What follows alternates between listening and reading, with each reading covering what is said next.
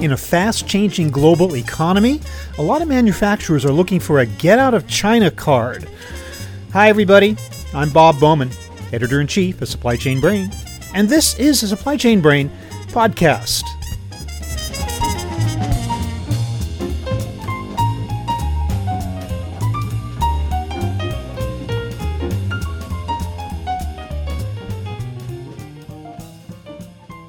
The luster of China as a source of cheap manufacturing has been fading for a few years now.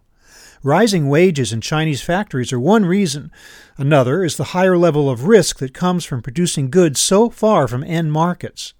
But the coronavirus pandemic has greatly accelerated this trend to a point where many manufacturers are seriously considering new places to make a wide range of consumer products. The question is, where? On this episode, I'll be talking about the many factors that go into answering that question with my guest, Jason Maynard. He is Senior Vice President of Global Field Operations with Oracle NetSuite. We'll weigh the risks and benefits of a shift in sourcing, which after all is no quick or simple task, and look at some of the alternatives available to manufacturers, including the possibility of reshoring to the United States. When the dust settles, sourcing strategies could look dramatically different than they do today. So here is my conversation with Jason Maynard.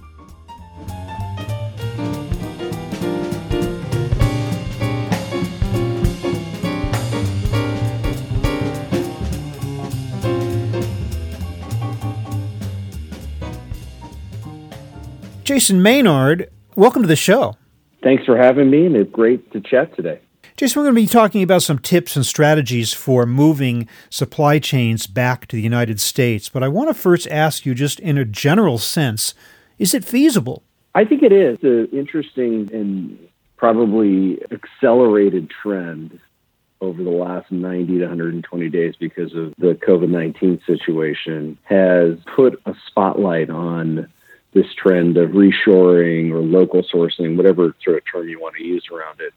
I think it's something that maybe a year ago, the answer to your question would have been not sure or maybe, but I think in this day and age, I think we've seen it's something that almost every company is going to have to look at. Well, it was a little bit in the works in the last few years as we saw Chinese labor wages in factories going up and companies getting a new awareness of the additional costs that come from longer supply lines. So it's not like it comes as a complete surprise that this may be a way to go, right? I think you kind of hit on it. The labor arbitrage that many corporations were benefiting from was starting to wane a bit. And so you saw companies looking for second source suppliers in other low-cost regions and, things like transportation costs and other factors that go into not just building a product, but actually the shipping weighed into that equation. I think the bigger trend here, and again, not that this wasn't sort of starting to percolate a little bit, but you've got trends around national security concerns. You have a whole host of geopolitical issues, the political implications around the manufacturing jobs that used to exist in the Midwest, if you will, and no longer exist. You've got things like 5G and innovation, right, in terms of where does that innovation and around, say, something like 5G take place and where is it manufactured? And you have considerations economic in terms of what's the shape of the economy look like in terms of skewing towards consumption versus manufacturing. So I think there's a lot of different concerns just apart from company-specific issues that are starting to weigh into this discussion. And I think the COVID-19 situation accelerated that. And I think you're going to see maybe over the next, say, 4 or 5 years, I think a lot more of this come into discussion from a broader standpoint versus just, hey, is the product we're manufacturing in Asia X% cheaper than in another region? I think you're going to have a whole host of issues that manufacturers and distributors are going to be considering as they look at where they're building. Well, there you go, because I'm sure you would agree that it's not just an automatic, that every supply chain can immediately come back and reshore. That being the case, how does a company or how does a business go about even beginning to determine whether it's feasible? What are the criteria, the elements that need to be taken into consideration to make that calculation before you can even decide? Fundamentally, I think you have to actually start at the business model level, right? This is not a tactical decision. I think is where you were going with your question. I think the implication here is extremely strategic in terms of thinking about what does our business model look like? Where are we sourcing our components, if you will, or our goods? How do we actually flow that through our financials in terms of for local sourcing, say back in the United States, what's the implication on labor costs? What does that mean for pricing? Is that pricing going to be viable in the market we're competing in? So I think at one level, the first thing is you've got to have a full-blown situational analysis around your business model. I think there are some companies who have looked at this and they may be forced to come back. Let's say you're manufacturing, in this case, you're producing food, and let's say you're sourcing from countries where there's a travel ban in place, right? Mm-hmm. And you're making frozen food products, hypothetically, right? And you're trying to get certain vegetable, or you're trying to get things from places where you can't actually physically go. I'll use that as an example of a company I was talking to the other day. Massive implications there if that's part of the input into your own supply chain, right? And so I think some of this is going to be a requirement just on their business model because of the situation, where they can't actually get to the regions where maybe they source their components, if you will. And I think there's going to be other things where it's going to be geopolitical, where you may not be able to get access to, let's say, the same workforce for a variety of reasons. Again, maybe it's travel restrictions. Maybe it's going to be things around in high tech where if it's related to, say, something like 5G, you're going to have issues in terms of where you're sourcing those components because of national security interests. So I think what you're going to see is this evaluation in every business about where are we at today? What's the from to? I call it the Frodo, the from to, in terms of where are we at, and then where do we think we need to go? I think your point is spot on. It's not going to all happen at once. There are situations where it may have to happen at once because you're unable to actually source. But in a lot of ways, I think you're going to have to do this strategic analysis around the entirety of your business because this is going to have far-reaching ramifications in terms of how you compete. But it's more than a matter of just pulling your stuff out of a factory overseas and then putting it in a new factory here, isn't it? What about sub-tier suppliers? What do you do about them? How important is suppliers' proximity, the possibility of needing to bring over like entire supplier campuses that are in proximity to the main manufacturing facility? What is that calculation like? It's part of the complexity in this process, right? In any industry, let's say you're going to move a plant from overseas to the U.S. So first you've got massive capital costs that you've got to understand in terms of do you have to purchase new land? Do you have to do buildings? Do you have to outfit the buildings with the equipment? To your point, what if the suppliers aren't located there and now you've increased more latency into the supply chain, or perhaps you can't get those subcomponents into your components? Huge issues around that. I think there's a line here that we're sort of on right now where maybe as a country, I think we've looked at the reshoring or the local sourcing initiative or imperative. And we saw this firsthand with PPE, personal protective equipment, and medicine, things like that. And everybody reacts and says, absolutely, that's crazy that we manufacture this in XYZ country. We need to be doing it here in the United States. And then you sort of go from that moment of, it makes sense, we do it. And then it's sort of like, well, how do you do it?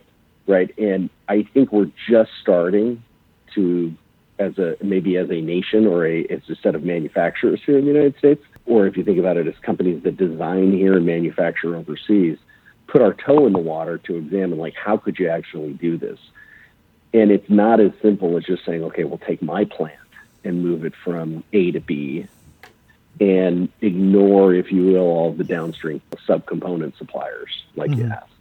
Is it reasonable to expect that at least some parts of your supply chain are going to continue to be offshore? It means at the very least raw materials, which often do just naturally come from other places, maybe even subcomponents and assemblies and the like. Is that a possibility that that'll just become a reality? As much as you put here, you're still going to be needing to draw on other countries for some of your needs, right? I think so. I think you're right. It could be raw resources. I mean, it could be labor too. You may not have the right labor for certain sectors here in the United States. You may want to hire 500 people tomorrow for a certain segment of an industry, and you realize we don't have the labor pool to actually, with the relevant skills, to actually accomplish that task.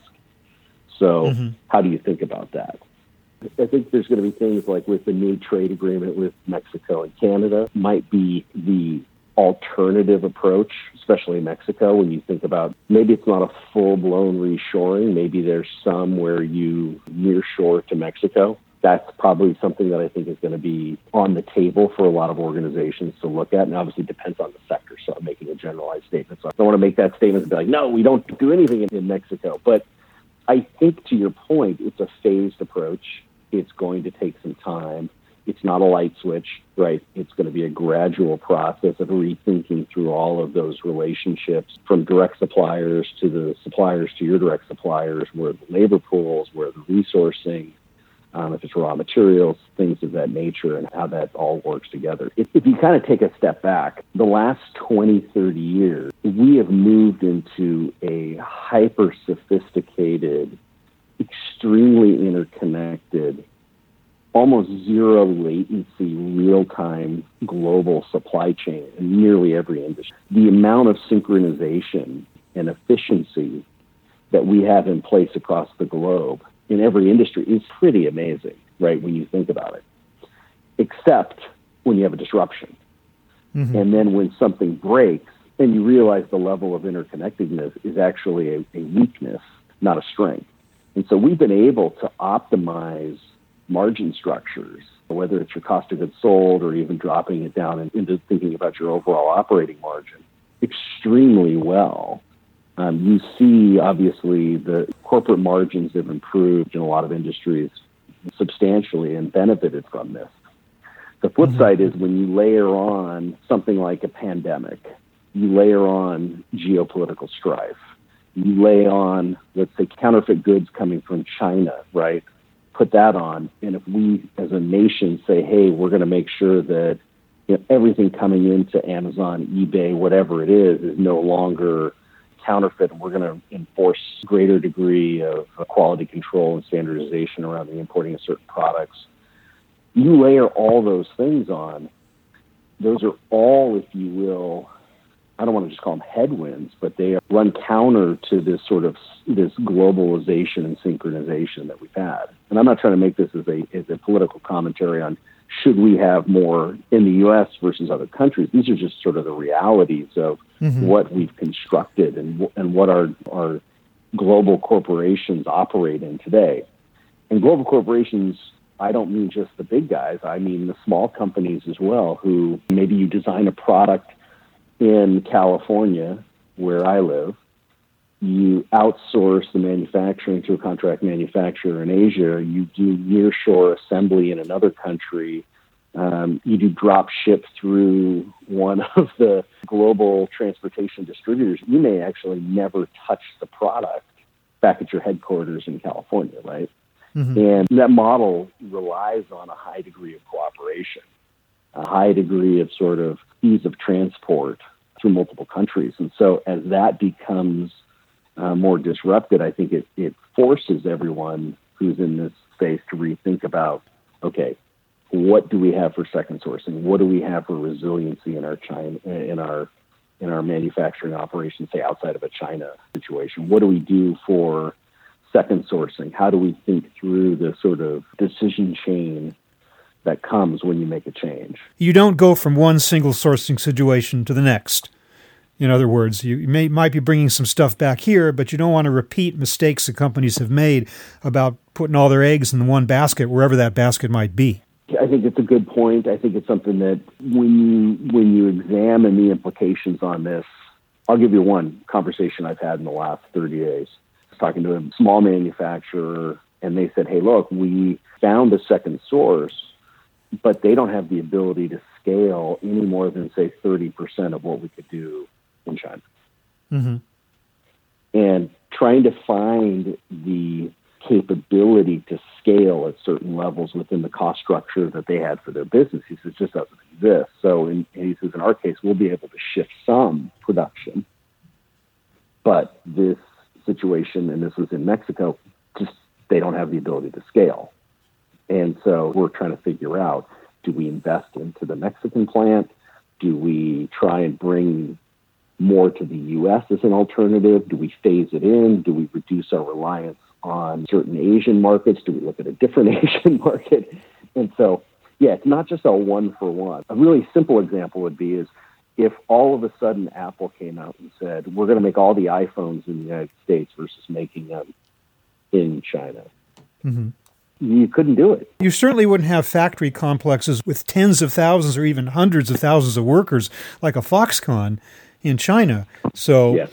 What the solution there, I'm assuming that as companies come back and reshore to the United States, those factories aren't going to look like they looked when they left the United States. There's going to have to be quite a bit of automation in order to make them work in this country, right?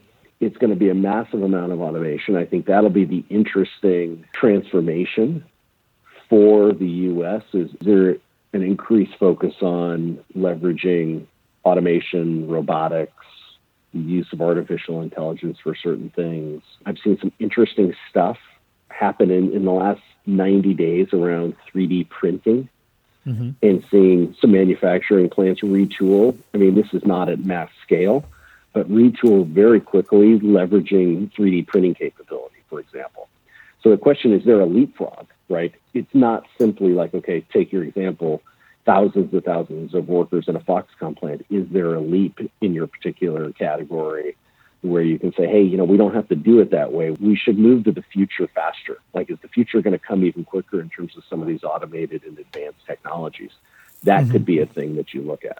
I think it also could be incredibly beneficial to new entrants into the market who perhaps don't have maybe the burden of some of this, is where you can say, hey, you know what, we're going to skip to 2020 immediately. And we're not going to have the legacy, if you will, of trying to figure out retooling. We're going to clean sheet it and start from scratch. And so I wouldn't be surprised over the next 5 years, maybe not 2020, maybe it's a 2025 thing, you start to see more innovation come back. Consumer markets, geopolitics, disaster situations, they can turn on a dime. But a company manufacturing and sourcing strategies cannot turn on a dime. It takes much longer. So how then do you deal with that, with the gap between those two things? Is there a way in which companies can have like dynamic sourcing strategies that they are able to change in line with changing conditions? I'm just wondering, how do you constantly reevaluate that, taking into account the difficulty of making big changes in your sourcing infrastructure? I'll give you one example that I've seen in the apparel sector is the concept of trying to postpone the differentiation on a particular set of clothing until very late in the process to when you actually drop ship to the customer. It's not so different from what Dell pioneered years and years ago, right, with the built to configuration type of model where they wouldn't manufacture the PC until you actually configured it with all the components that you wanted. In this case, it may not be a configuration on the front end where the consumer drives it into the manufacturer, but maybe it's more along the lines of, to your point, is rethinking how you can structure your supply chain so your end product determination. And I'm going to use something really simple. And so the real manufacturing folks on the phone will cringe when I say, it's a red shirt or a blue shirt or a yellow shirt or a green shirt, but how do you postpone that level of differentiation in your supply chain until you get closer to the customer, right? Until you get closer to understanding what the end demand is. And I think those are things that kind of happen today already, but I think that's another way to look at this. Again, depending on your industry, when you sort of disaggregate your supply chain and say, okay, we can't move step 3 in this process. It's got to stay where it is. How do we sort of reshape around it to get ourselves more flexibility or to move pieces closer to the shore that we're on? So much to think about if a business is making the decision to move all or part of its supply chain back to the U.S. But Jason Maynard of Oracle NetSuite, thank you very much for kind of setting the table for us in terms of some of the considerations that companies need to be making in order to make that all-important decision these days. So thanks so much for being with us today. Really appreciate it. My pleasure. It's not an easy topic, and I'm glad you're pushing the dialogue and conversation forward.